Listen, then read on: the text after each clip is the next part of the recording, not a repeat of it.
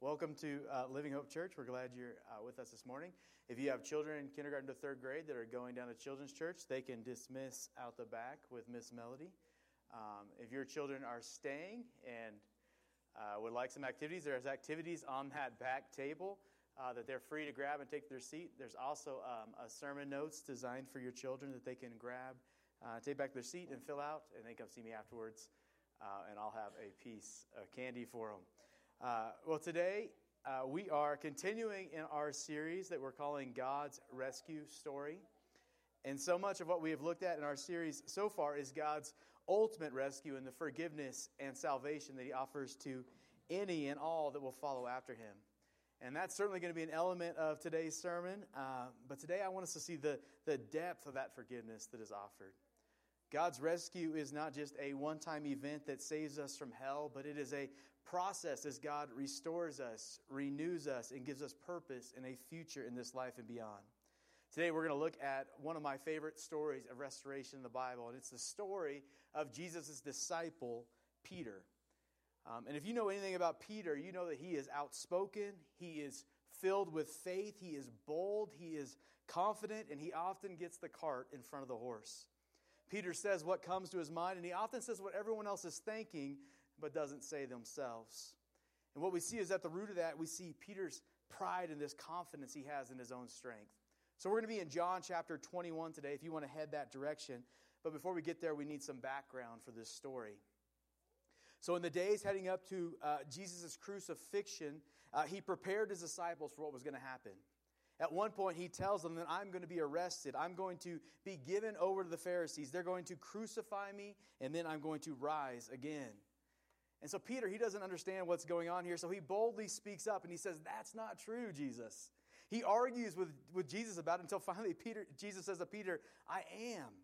In Matthew 16, Jesus says to him, get behind me, Satan, for you seek the plans of man and not the plans of God.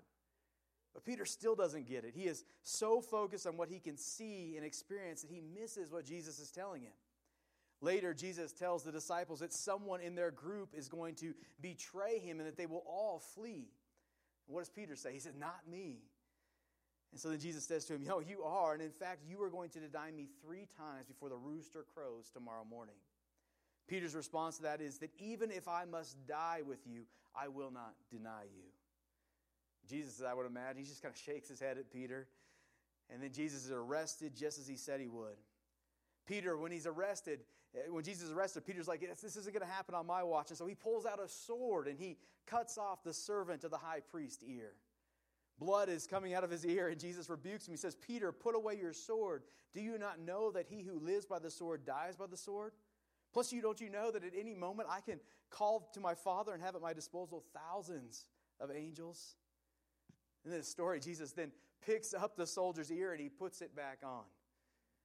And this is one of those things like you just got to think about. But that guy continues to arrest him. Have you ever thought about that? Like this guy just has his ear put back on. That in that moment he doesn't just think, well, maybe this is not the right thing to be doing.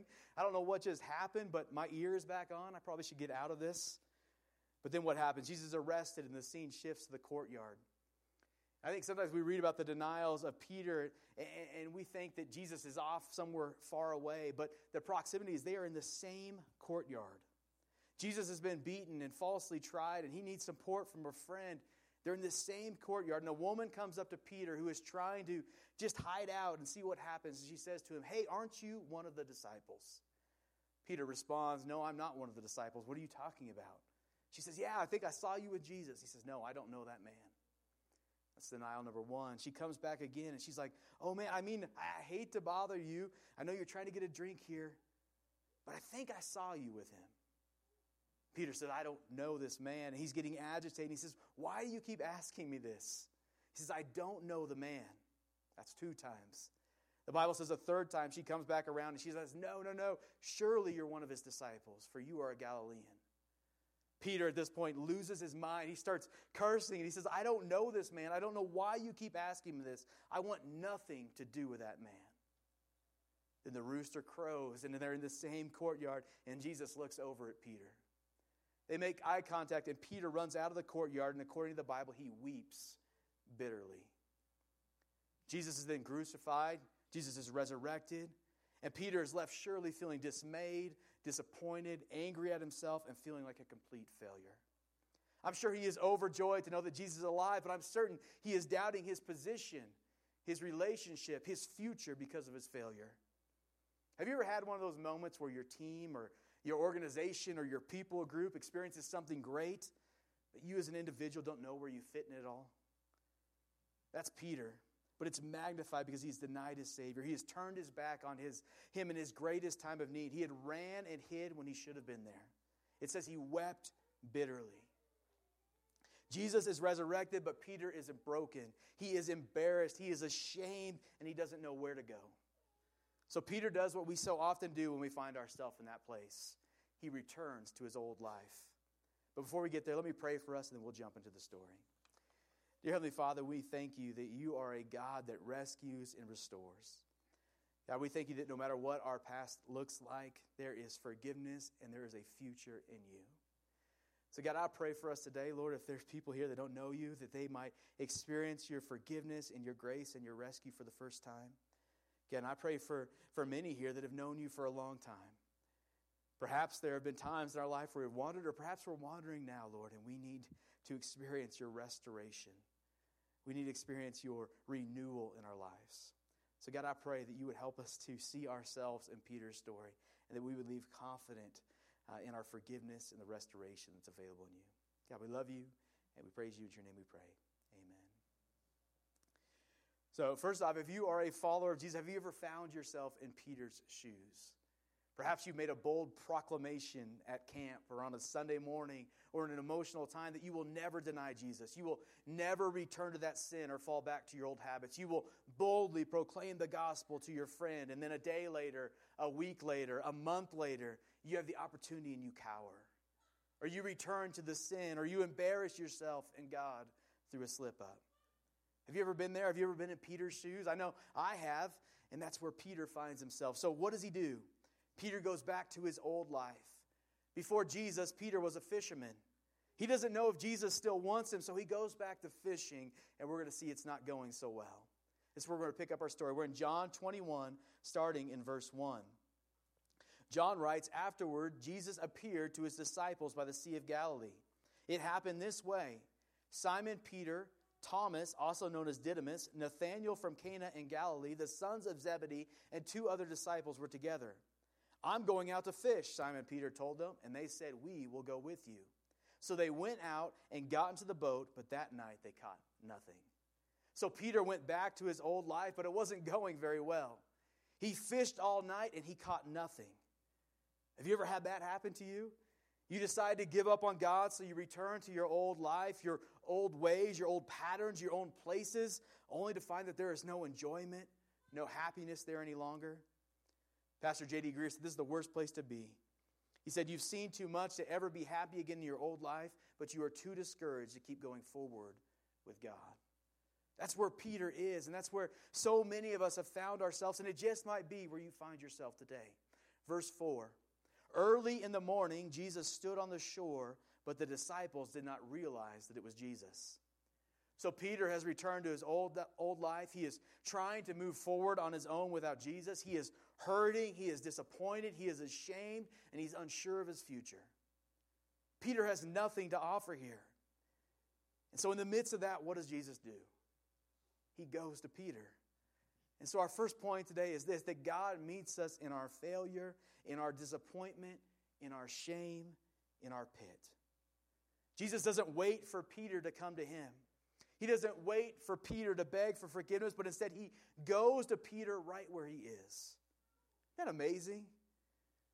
In the same way, God doesn't wait for you to clean up your life. He doesn't wait for you to overcome your addiction. He doesn't wait for you to be sinless. He doesn't wait for you to right the ship, but he comes to you right where you are. And that's the heart of the gospel. That's the heart of the message of Jesus. Romans 5:8 says, but God demonstrates his own love for us in this. While we were still sinners, Christ died for us. The gospel is not that we righted the ship, that we cleaned up our act and found God, but the gospel, the good news of Jesus, is that while we were still sinners, while we were running from God, he still loved us. And he showed his love for us by dying on the cross, by taking the death our sin deserved, and by offering us his love and his forgiveness.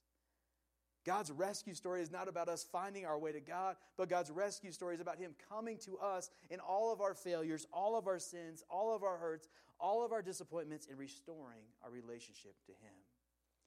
And as we see in Peter's life, this isn't just a one-time thing, but God constantly comes to us in our disappointment. And he offers us restoration. He offers us forgiveness. He offers us purpose and mission in him. So if you're here today and you are not a follower of Jesus, he comes to you and he offers you forgiveness, salvation, and eternal life in him. And if you're here today and you are a follower of Jesus, but you feel like you've failed too greatly, you feel like you've wandered away, you feel like you've let God down, you feel like you are unforgivable, then know that Jesus comes to you, just as he did to Peter. His desire is to forgive you, restore you, and renew your purpose in him. Let's see this play out. Verse 5. Jesus called out to them, "Friends, haven't you any fish?" "No," they answered. He said, "Throw your net on the right side of the boat and you will find some." When they did, they were unable to haul the net in because of the large number of fish. Let's pause for a second and look at this just kind of amazing dialogue. First of all, these men have been fishing all night and they've caught nothing. This is their profession.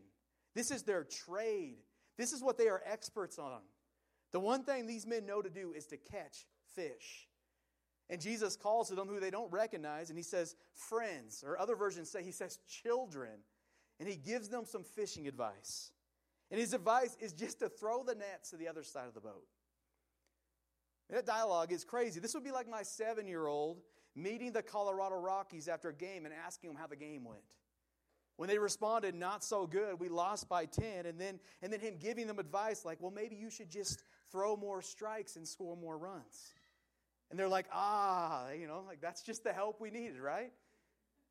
I mean, you can almost imagine Peter here, who doesn't yet recognize Jesus, just rolling his eyes and throwing the nets to the other side of the boat out of spite for this terrible advice he just got. But here's a question from this dialogue that one pastor pointed out that I loved. He asked, why would Jesus ask the question? Why would Jesus ask the question, "Have you caught any fish?" And I think the reason Jesus asked this question and the reason he sometimes backs us into a corner is so that we recognize our frailty, our limitations, and our need for help. When we have walked away from God, often the most difficult and most important person that we have to stop lying to is ourselves. We have to stop lying to ourselves about our situation. We have to recognize that I can't do it on my own. We have to recognize that this lifestyle, this relationship isn't fulfilling me or making me happy. We have to recognize that the addiction, the drunkenness, the pattern, the whatever is not what I want it to be. We have to admit to ourselves that we have been fishing. We have been chasing. We have been pursuing, and it's left us empty. We have to admit to ourselves that we have done this all night. We have fished all night, and we've caught nothing. And that's where Peter is. Let's pick up in the narrative, verse 7. It reads, "Then the disciple whom Jesus loved," and so if you're not familiar with the book of John, the disciple that Jesus loved is a reference by John to himself. John was a humble one. And so John said to Peter, "It is the Lord." As soon as Simon Peter heard him say, "It is the Lord," Peter wrapped his outer garment around him and jumped into the water. The other disciples followed in the boat, towing the net full of fish, for they were not far from shore, about 100 yards. When they landed, they saw a fire of burning coals there with fish on it and some bread. Jesus said to them, "Bring some of the fish you have just caught." So Simon Peter climbed back into the boat and dragged the net ashore. It was full of large fish, 153. But even with so many, the net was not torn. Jesus said to them, "Come and have breakfast." None of the disciples dared ask him, "Who are you?" For they knew it was the Lord. Jesus came, took the bread, and gave it to them, and did the same with the fish. This was now the third time Jesus had appeared to his disciples after he was raised from the dead. So Peter recognizes or hears that it's the Lord, it's Jesus, so he jumps out of the boat and he swims to Jesus, and then he goes back out and he starts hauling in this giant net of fish. And this is such a microcosm of who Peter is, and such a microcosm of who I am, and such a microcosm of who so many of us as followers of Jesus and as Americans are. One of the things that defines Peter throughout the Gospels is his hard work and his self-sufficiency. His solution, like so many of us, to any problem is just to work harder. And that's a great characteristic to have in this world. But when it comes to Jesus, it misses his desire for us. And so Peter is swimming. He is hauling in 153 fish. He is saying to Jesus, look what I've done. Look at these 153 fish I've caught. He's trying to impress his way and earn his way to Jesus. Meanwhile, did you catch verse 9? It says, when they landed, they saw a fire of burning coals there with fish already on it. Peter is working hard, and Jesus already has breakfast waiting for him on the beach.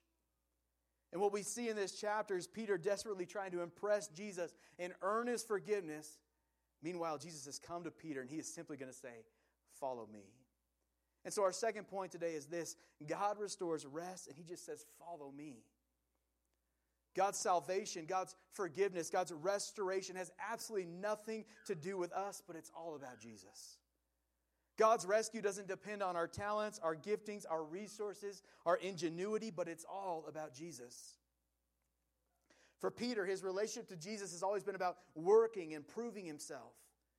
Working and proving that he's the best. But Jesus is not asking Peter to prove anything. He doesn't even need Peter's 153 fish. Jesus came to Peter and he prepared a table for Peter. And this applies to us if we are not yet a follower of Jesus, and it applies to us if we've been a follower of Jesus for 50 years. Our restoration, our forgiveness, our acceptance by God has absolutely nothing to do with our effort, with our proving ourselves worthy, but it has everything to do with Jesus. And so if you're here and you're not yet a follower of Jesus, as we read earlier, God shows his love for us in this. He sent Jesus to die for your sins, not once you cleaned your life up, not once your good outweighed your bad, not once you attended church 10 straight Sundays, but he sent Jesus to die for your sins and my sins while we were still sinners. Jesus has made the way. He has done it all. He offers you rest, forgiveness, new life in him, based on his merit, his victory, not your own. You don't have to clean yourself up before you come to Jesus. But instead, the Bible says he waits for you with open arms because he's already made a way. The gospel is that Jesus has given you acceptance as a gift. The work is complete. There is nothing you could do to make God love you more. And that is the message, that is the truth the gospel speaks over the believer as well. It says you are loved in Jesus. Rest in that and give your life back to him. Jesus didn't need Peter's fish. He didn't need his work because Peter was already forgiven. He was already accepted, and Jesus already had breakfast waiting for him on the beach. In Jesus, you can find rest. Rest that you don't have to earn. Rest that you don't have to earn, but instead that you rest in the fact that you are already loved and accepted. But here's the deal. Because many of you are thinking what I think when I hear the word rest. When I hear the word rest, I associate it with the word lazy. And the last thing I ever want to be called is lazy. But that's not rest. Rest is found in the settled truth of your future. Rest is found in your forgiveness. Rest is found in your purpose and the reality and truth that you are loved. Rest is found in Jesus alone. Christians ought not be lazy, but instead they work hard not trying to earn acceptance by God, but they work hard, they love, they give, they help because they have been accepted by God. Not to earn God's approval because they already have it and they love him in response. Christians don't work hard because Jesus needs them, but because they delight to cooperate with Jesus in his mission to reach the world. And they want to offer themselves for the world as he offered himself for them. So as Christians, we don't work to earn our acceptance before Jesus, but instead we give our lives back to Jesus out of gratitude for our acceptance. For our restoration, our forgiveness, our acceptance by God has absolutely nothing to do with our effort, but it has everything to do with Jesus. So from there, Jesus begins a dialogue, a conversation with Peter. We're verse 15. It says, when they had finished eating, Jesus said to Simon Peter, Simon, son of John, do you love me more than these? Yes, Lord, he said, you know that I love you. Jesus said, feed my lambs. Again, Jesus said, Simon, son of John, do you love me? He answered, yes, Lord, You know that I love you." Jesus said, "Take care of my sheep."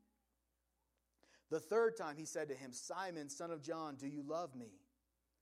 Peter was hurt because Jesus had asked him the third time, "Do you love me?" He said, "Lord, you know all things. You know that I love you." Jesus said, "Feed my sheep." So remember the context. Days earlier, Jesus had told Peter that he would deny him, and Peter said, "Never." But the evening when Jesus would be killed for the sins of the world, the evening he needed a friend, what did Peter do? He denied him 3 times in the courtyard when a young girl questioned him on his friendship with Jesus. 3 times he denied his Lord and Savior, and Peter was embarrassed and broken. So look what Peter does. Look what Jesus does. He reminds him of his failure so that he can restore him for the future.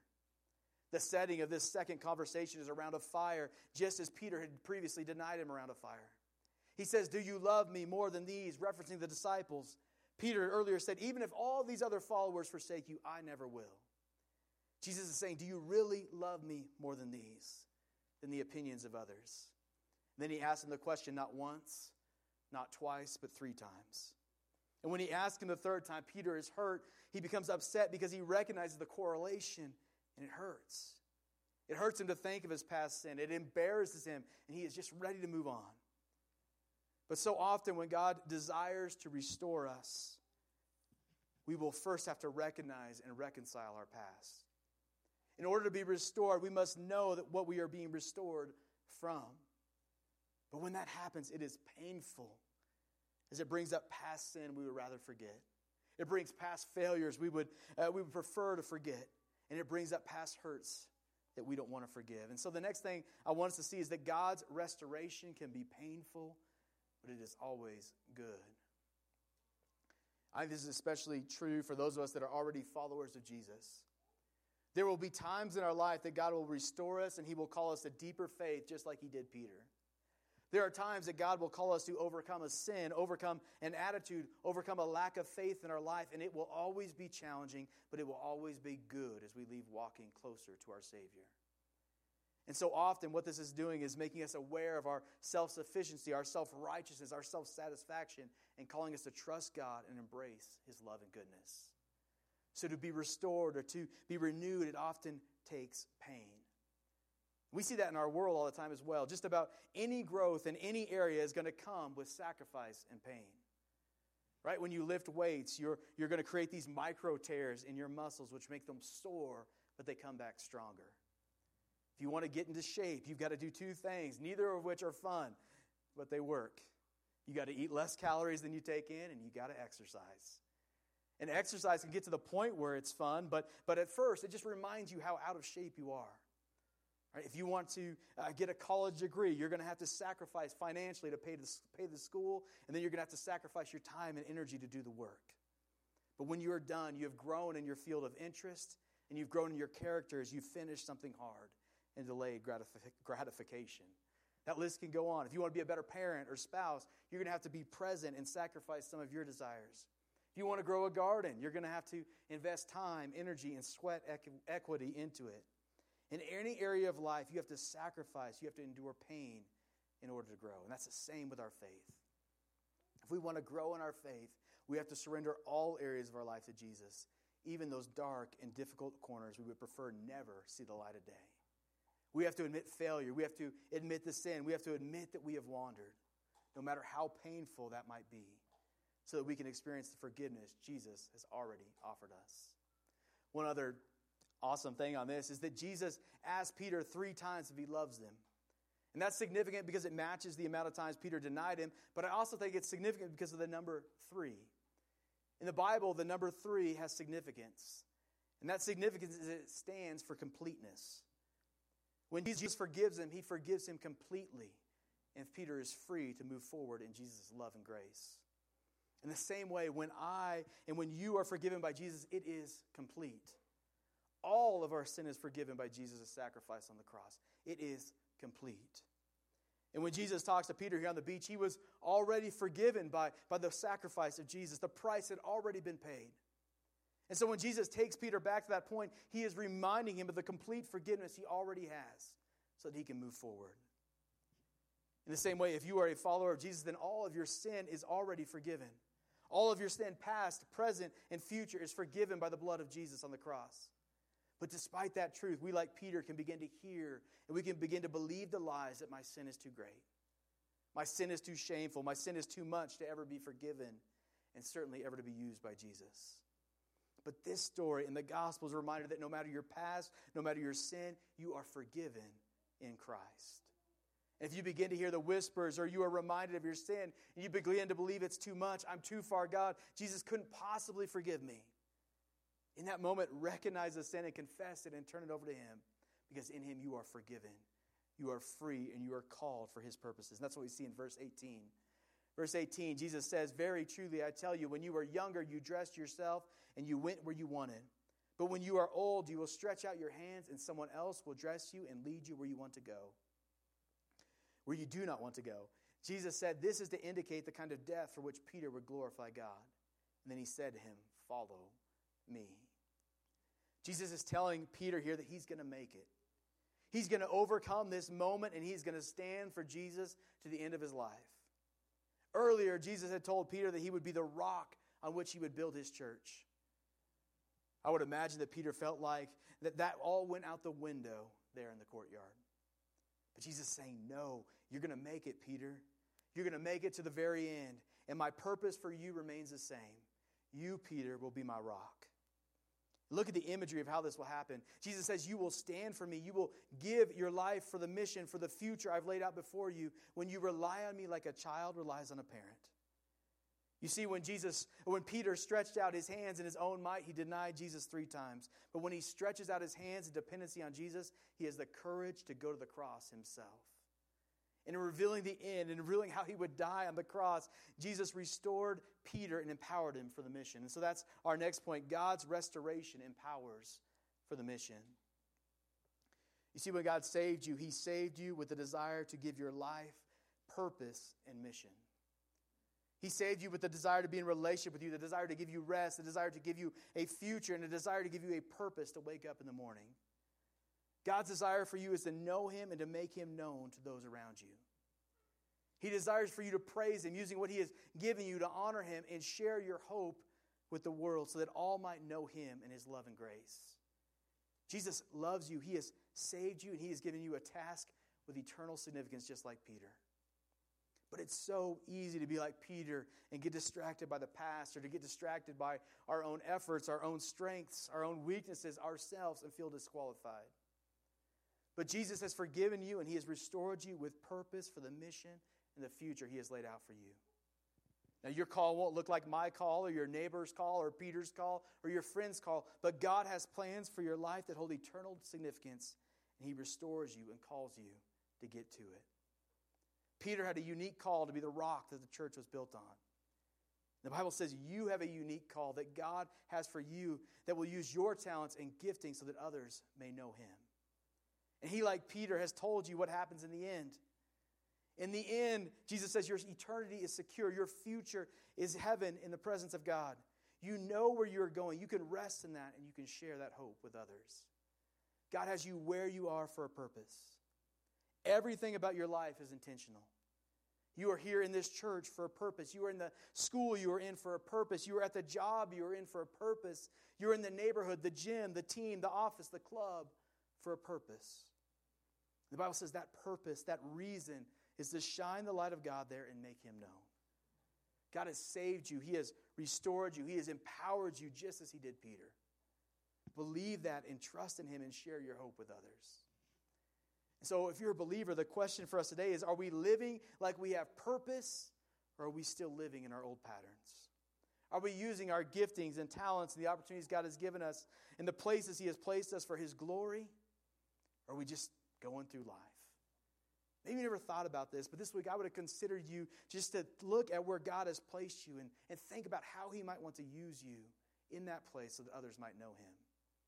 Maybe He wants you to be more intentional to reach out at work. Maybe He wants you to not give up on your job and put in the extra effort that no one will see, but it honors the Lord. Maybe He wants you to serve at church or in the community and use your talents for Him and His glory. Maybe He wants you to have a conversation with someone He's put on your heart. Whatever it is, go and do it. Accept his forgiveness and say yes, walking forward in his calling. So Peter seems to be getting it. And then we come to verse 20. And we see that Peter is just like us. Jesus has restored Peter. He has forgiven Peter. He is telling him about this incredible future he has that's going to make a profound, eternal difference. And what does Peter do?